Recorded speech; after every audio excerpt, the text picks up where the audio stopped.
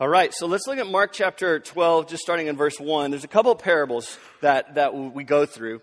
Last week we looked at the story of the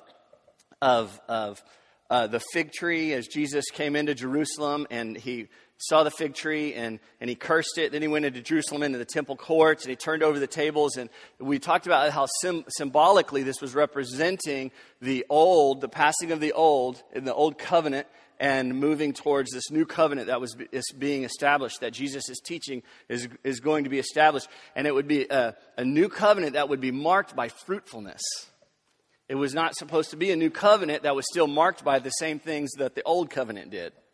It wasn't to be marked just by the law and going through the motions and making sure we showed up at the temple at the right times and saying the right prayers and doing the right things all at the right times. And then God was pleased and said there was a new covenant, a new relationship, a new way, not only for the church, as with the established church, but in our lives. That there's a new way of living that actually expresses the kingdom. And so we looked at that. And then the story goes on. Jesus taught in the temple, and then he left, and then he went into this time of teaching in Mark chapter 12, where he addressed specifically all the religious leaders of that time. In three parables, he covered all of the different guys who were in charge, political leaders, in church leaders, in a handful of parables. From the parable of the tenants to the parable where he talked about or taught on paying taxes to Caesar and the marriage at the resurrection. And then he goes into what we'll talk about today, the greatest commandment. And so first, the parable of the tenants, Mark 12, verses 1 through 2. What's happening here is Jesus begins to teach and he's beginning to confront the chief priests, the teachers of the law, and the elders of the church at that time. He's confronting them, and he talks about the story of a man who built this vineyard, and this man is represented by God, represents God.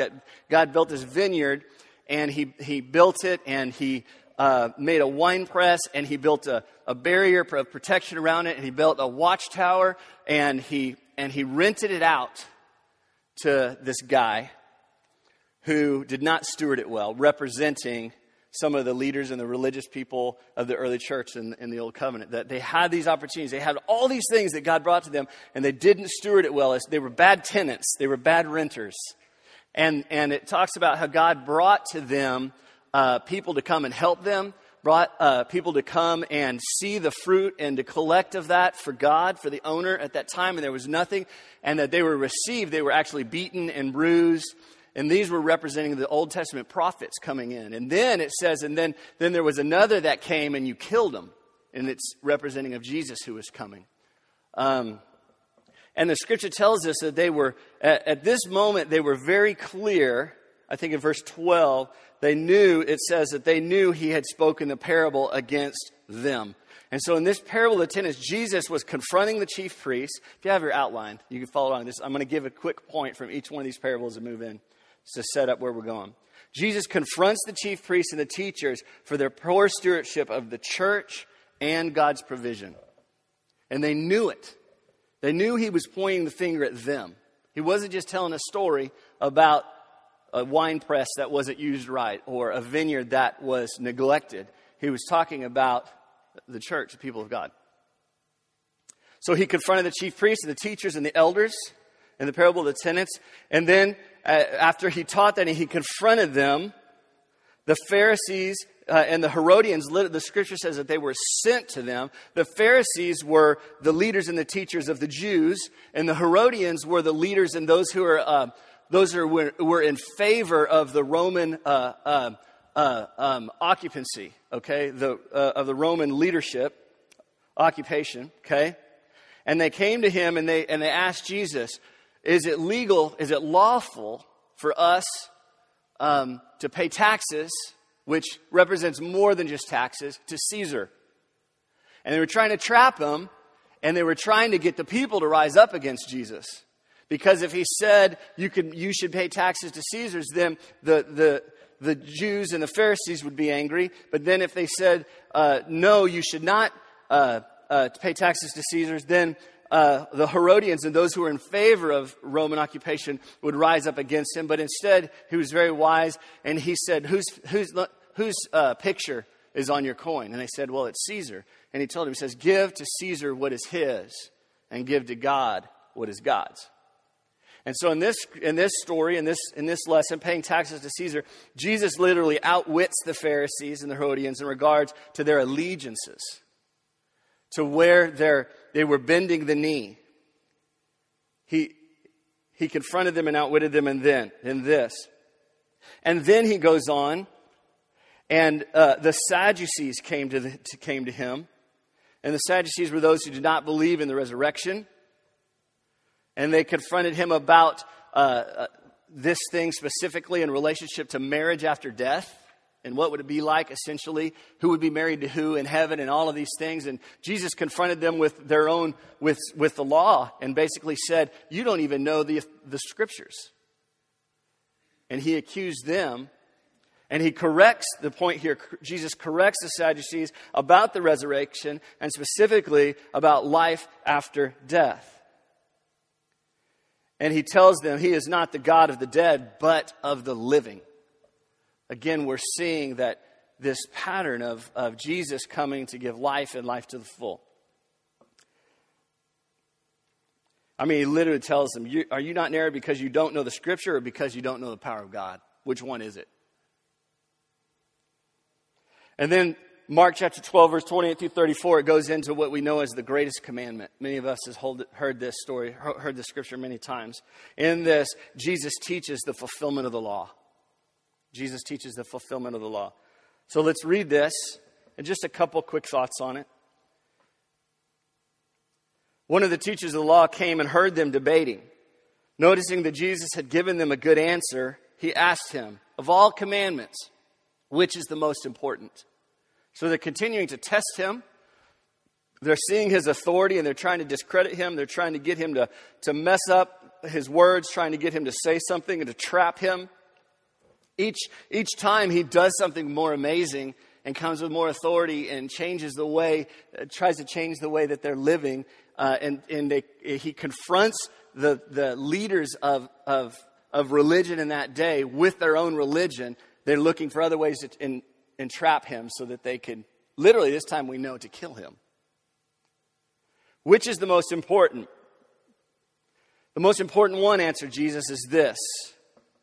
Hear, O Israel, the Lord our God, the Lord is one. Love the Lord your God with all your heart, and with all your soul, and with all your mind, and with all your strength. And so he hits pretty much every area of our life we could possibly offer to anyone at any time, at any place. The second is this, love your neighbor as yourself. There's no commandment greater than these. Love your neighbor as yourself. No commandment greater than these. In the other Gospels, it talks about love God with everything you have. Love your neighbor as yourself. And then it goes on to say that all of the laws and the prophet hang on these two. Literally, the word hang is translated as a hinge. You can imagine a hinge or a hook that's connected to a wall.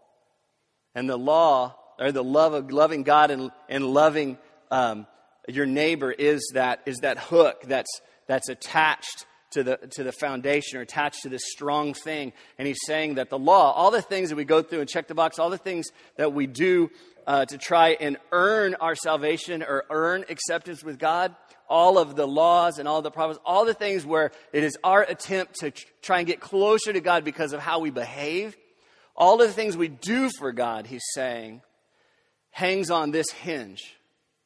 And if the motivation is not loving God or loving others, that hinge is broken. It's no longer there. So those things fall to the ground. They're worthless.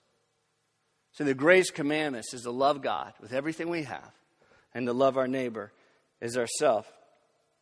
Verse 32 says, well said, teacher, the man replied. You are right in saying that God is one and there is no other but him. To love him with all your heart, with all your understanding, and with all your strength. And to love your neighbor as yourself is more important than all burnt offerings and sacrifices. Verse 34, when Jesus saw that he had answered wisely, he said to him, you're not far from the kingdom of God. And from then on, no one dared ask him any more questions. It's a pretty cool moment. He was tested, he was tried, And he just stood up to the point where they were like, we can't trap this guy. We can't do it how we've been doing it. In here, there is a value that we see. We're seeing these contrasts between the law and this new covenant, the old covenant and the new covenant, and the way that it's expressed and the way we live it out. What Jesus taught was the fulfillment of the law. You see that thread throughout the Old Testament, but we missed it over and over and over and over. That we came to a place where the leaders of the law were just going through this list, yet their hearts were far from God. And you saw so much hypocrisy, and you saw so much judgment, and you saw so much piousness and arrogance and holier than thou stuff. And you saw all of this. It was so crazy. You read throughout Scripture, and Jesus especially goes on in a few weeks we'll see where he talks about the accusations to the teachers of the law that all they did was stand on the street corners and pray really long and really loud and use big words so everybody thought they were awesome, and their big flowing robes, and they loved the attention, and they loved being above other people, and they loved hoarding everything that they had, and they put the law above everything else, and as long as they did the things that were outlined specifically, they pretty much did anything else that they wanted. But they put the law above anything else. And Jesus continues to teach two priorities: to love God and to love others. If we ever get to the place where we wonder, God, should I be doing this? We could go back and just ask the question, am I loving God? Am I loving others through this? How does this impact my relationship with God? How does this impact my relationship with others? Who am I putting first in this moment? Am I putting God first? Am I putting others first, or myself? Loving God and loving others. And in doing this, in doing so, Jesus does a couple things very specifically. One, he's redefining our relationship with God. And we know this, we've taught this over and over and over, that we can never do enough to deserve to be forgiven for our sins. We could never do enough to earn our place. And God is just, so there must be payment. So Christ came, died for us, that we could stand before him, and we're declared innocent. But it's so interesting because the story goes from innocent to child of God. He redefines our relationship, and he calls us, Jesus calls us friend, and we become a child of God. And he changes the way things are done. I think in Matthew chapter 9, verse 13, Jesus quotes some of the scripture from the Old Testament, and he says, go and learn what this means. I desire mercy, not sacrifice. For I came not to call the righteous, but sinners. Do you understand what good news that is to us? When we talk about the gospel meaning good news, this is good news. If Christ came to call not the righteous, but the sinners, why then are we so tempted to pretend we're so righteous? Why do we feel the pressure among each other in relationship and in church or whatever we do? Why do we feel so much pressure to do that when Jesus says, I just wish you would go and learn what it means that God desires mercy more than anything else, more than any sacrifice we can offer him. He desires mercy. And not just mercy, but to learn to love mercy. That we look at the mercy God has extended to us and we feel it and understand it so deeply that we're so thankful for his mercy that he's given us. That just the concept and the idea of mercy becomes so cherished to us that we can't help but express that in our lives to others. That is our lot. I think if we would spend more time focusing on learning to love mercy, some other things would fall in place we would try to do and would fail over and over and over. But Jesus redefines our relationship with God, and then Jesus redefines our neighbor, or who is our neighbor. And looking at this, every time I see love God, love your neighbor, my mind and my heart goes to Luke chapter 10. It is a parable of the Good Samaritan. And it's earlier in Jesus' journey where he ran into another Pharisee, okay? And he asked him, actually Scripture calls him an expert in the law, and he was testing him in a similar way. And he asked him, what must I do to inherit eternal life. And I think a lot of us can identify with that. We just, okay, let's just cut to the chase here. What do I have to do? Okay, God, just what do I have to do? I have to walk forward. Do I have to kneel and pray a prayer at the altar? What do I have to do, God, so I'm safe? So I just know. What do I have to do? And Jesus answered, what do you read in the law? What does the law say? He says, how do you read it? And the expert in the law answered, it says, love your God, love the Lord your God with all your heart, with all your soul, with all your strength, with all your mind, and love your neighbor as yourself. Jesus replied, you've answered correctly. Do this and you will live. Do this and you will live. In verse 29, it's interesting. It says that he wanted to justify himself. So he asked Jesus, but who is my neighbor? So we're looking at this idea of redefining our neighbor. And he asks the same question we might ask. Yeah, but who is my neighbor? That guy's not really my neighbor. He doesn't live on my street. He lives behind me. We share a fence, but is that really my neighbor? I don't know. He's kind of a jerk. And Jesus answered with the story we've heard before, the parable of the Good Samaritan. In verse 30, it says, a man was going down from Jerusalem to Jericho when he was attacked by robbers. And they stripped him of his clothes. They beat him and went away, leaving him half dead. A priest happened to be going down the same road, and when he saw the man, he passed by on the other side. Verse 32, so too a Levite, which were the religious leaders, they did the religious duties for the Hebrews, the tribe of Israel that were responsible for that. Moses was a Levite. So to a Levite, when he came to the place and saw him, he passed by on the other side. I read a commentary that mentioned, isn't it interesting that they didn't just pass by, that each of those went way out of their way to pass by on the other side. And his claim was, I wonder if they did that so that they could say, oh, well, no, I never saw the guy, or I never heard the guy. They passed by on the other side. But a Samaritan, who was the most rejected people of this time and to a Jewish person. In fact, it was customary if a Samaritan was walking towards a Jewish man, he wouldn't just ignore him or walk by or whatever. Literally, he would spit on the ground, step to the side, and take a different path. This is what's so beautiful about the story about Jesus with a woman at the well who was a Samaritan. And he passed through Samaria when typically they would go around Samaria so as not to be defiled by the people they felt were not as good as them. A lot of lessons there already. But the Samaritan, as he traveled, came to where the man was. And when he saw him, he took pity on him.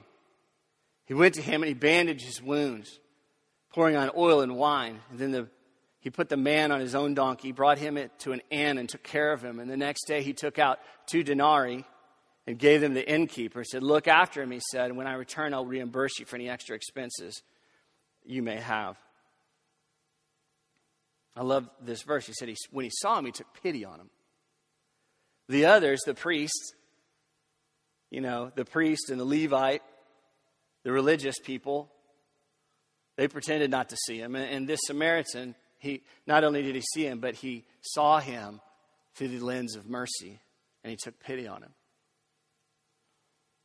And then Jesus asked the expert in the law, which of these 3 do you think was a neighbor to the man who fell in the hands of robbers? Which one do you think was a neighbor to the man who fell into the hands of robbers? He didn't say, which one do you think was the most awesomest? Which one do you think pleased God more? Which one would you be? He said, which one was the neighbor? And the expert in the law replied, the one who had mercy on him.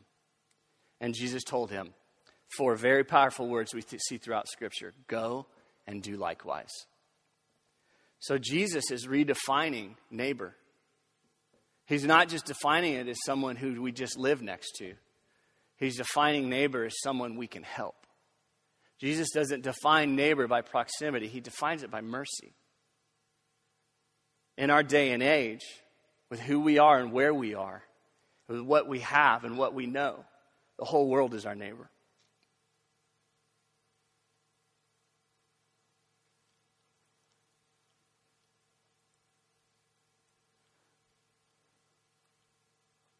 How in the world can we see the crisis in the world, the poverty, people dying from things that you and I take for granted. The orphan crisis. 200 million orphans in the world. I heard a statistic that for every one orphan in the world, there are 7 proclaiming Christians in the world. How in the world can we hear and learn of how many people are held captive in slavery today? Forced labor, human trafficking, sex slavery, child soldiers, and sit and do nothing. Jesus redefined our neighbor. And it is our immediate neighbors. Because there are needs in every community. There are physical, spiritual, emotional, relational needs everywhere you go. I heard recently someone said when there's such need in the world, many people ask, well, where is God? And he says, what I want to ask is, where are the people of God? When he saw him, he took pity on him, and he helped him, and he poured himself out for him. Which of these 3 is his neighbor? The one who had mercy on him.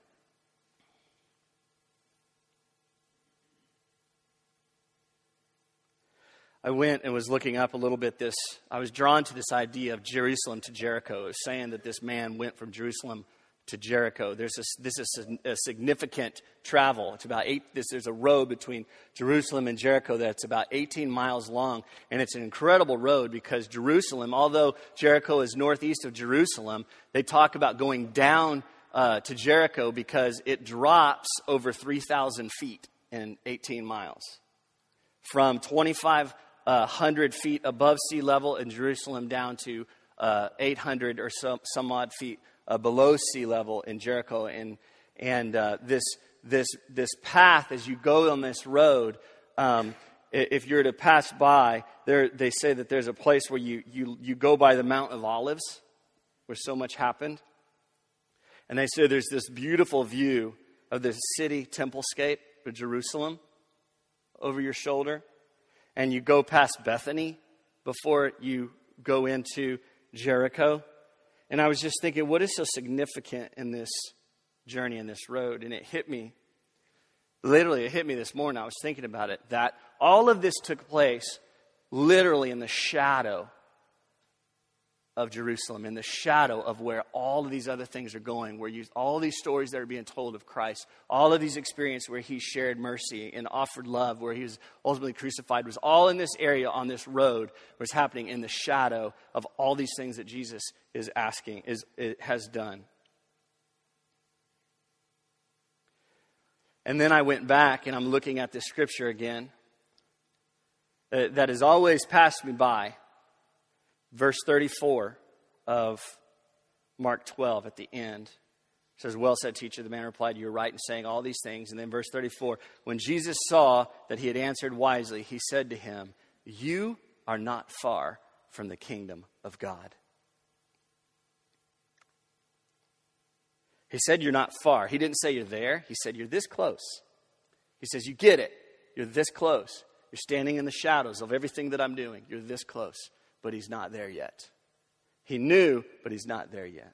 The last thought here is knowing these truths opens the door to the kingdom, but seeking to live these truths move you to the other side. Jesus is teaching and ushering in this kingdom and this rule on earth as it is in heaven, where the people of God would rise and would be about the way of Jesus in their communities, in their schools, in their workplaces, and in their world. And knowing that is not enough. We are so close when we know this. But it's a reminder to each of us.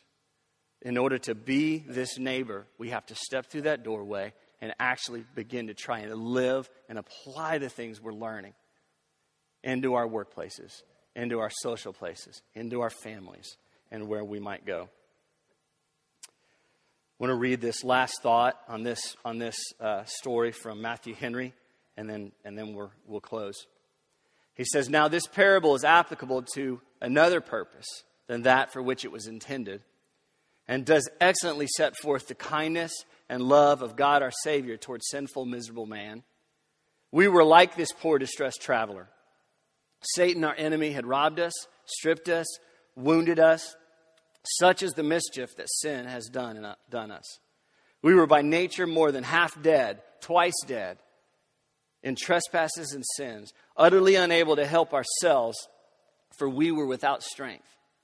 The law of Moses, like the priest and Levite, the ministers of the law, looks upon us, but has no compassion on us, gives us no relief, passes by on the other side, as having neither pity nor power to help us. But then comes the blessed Jesus, that good Samaritan. And they said of him, by way of approach, he is a Samaritan. He has compassion on us. He binds up our bleeding wounds, pours in not oil and wine, but that which is infinitely more precious, his own blood. He takes care of us and binds us and bids us put all the expenses of our cure upon his account. And all this, though he was none of us, till he was pleased by his voluntary condescension to make himself so, but infinitely above us. This magnifies the riches of his love and obliges us to say, how much are we indebted and what shall we render? Let's pray.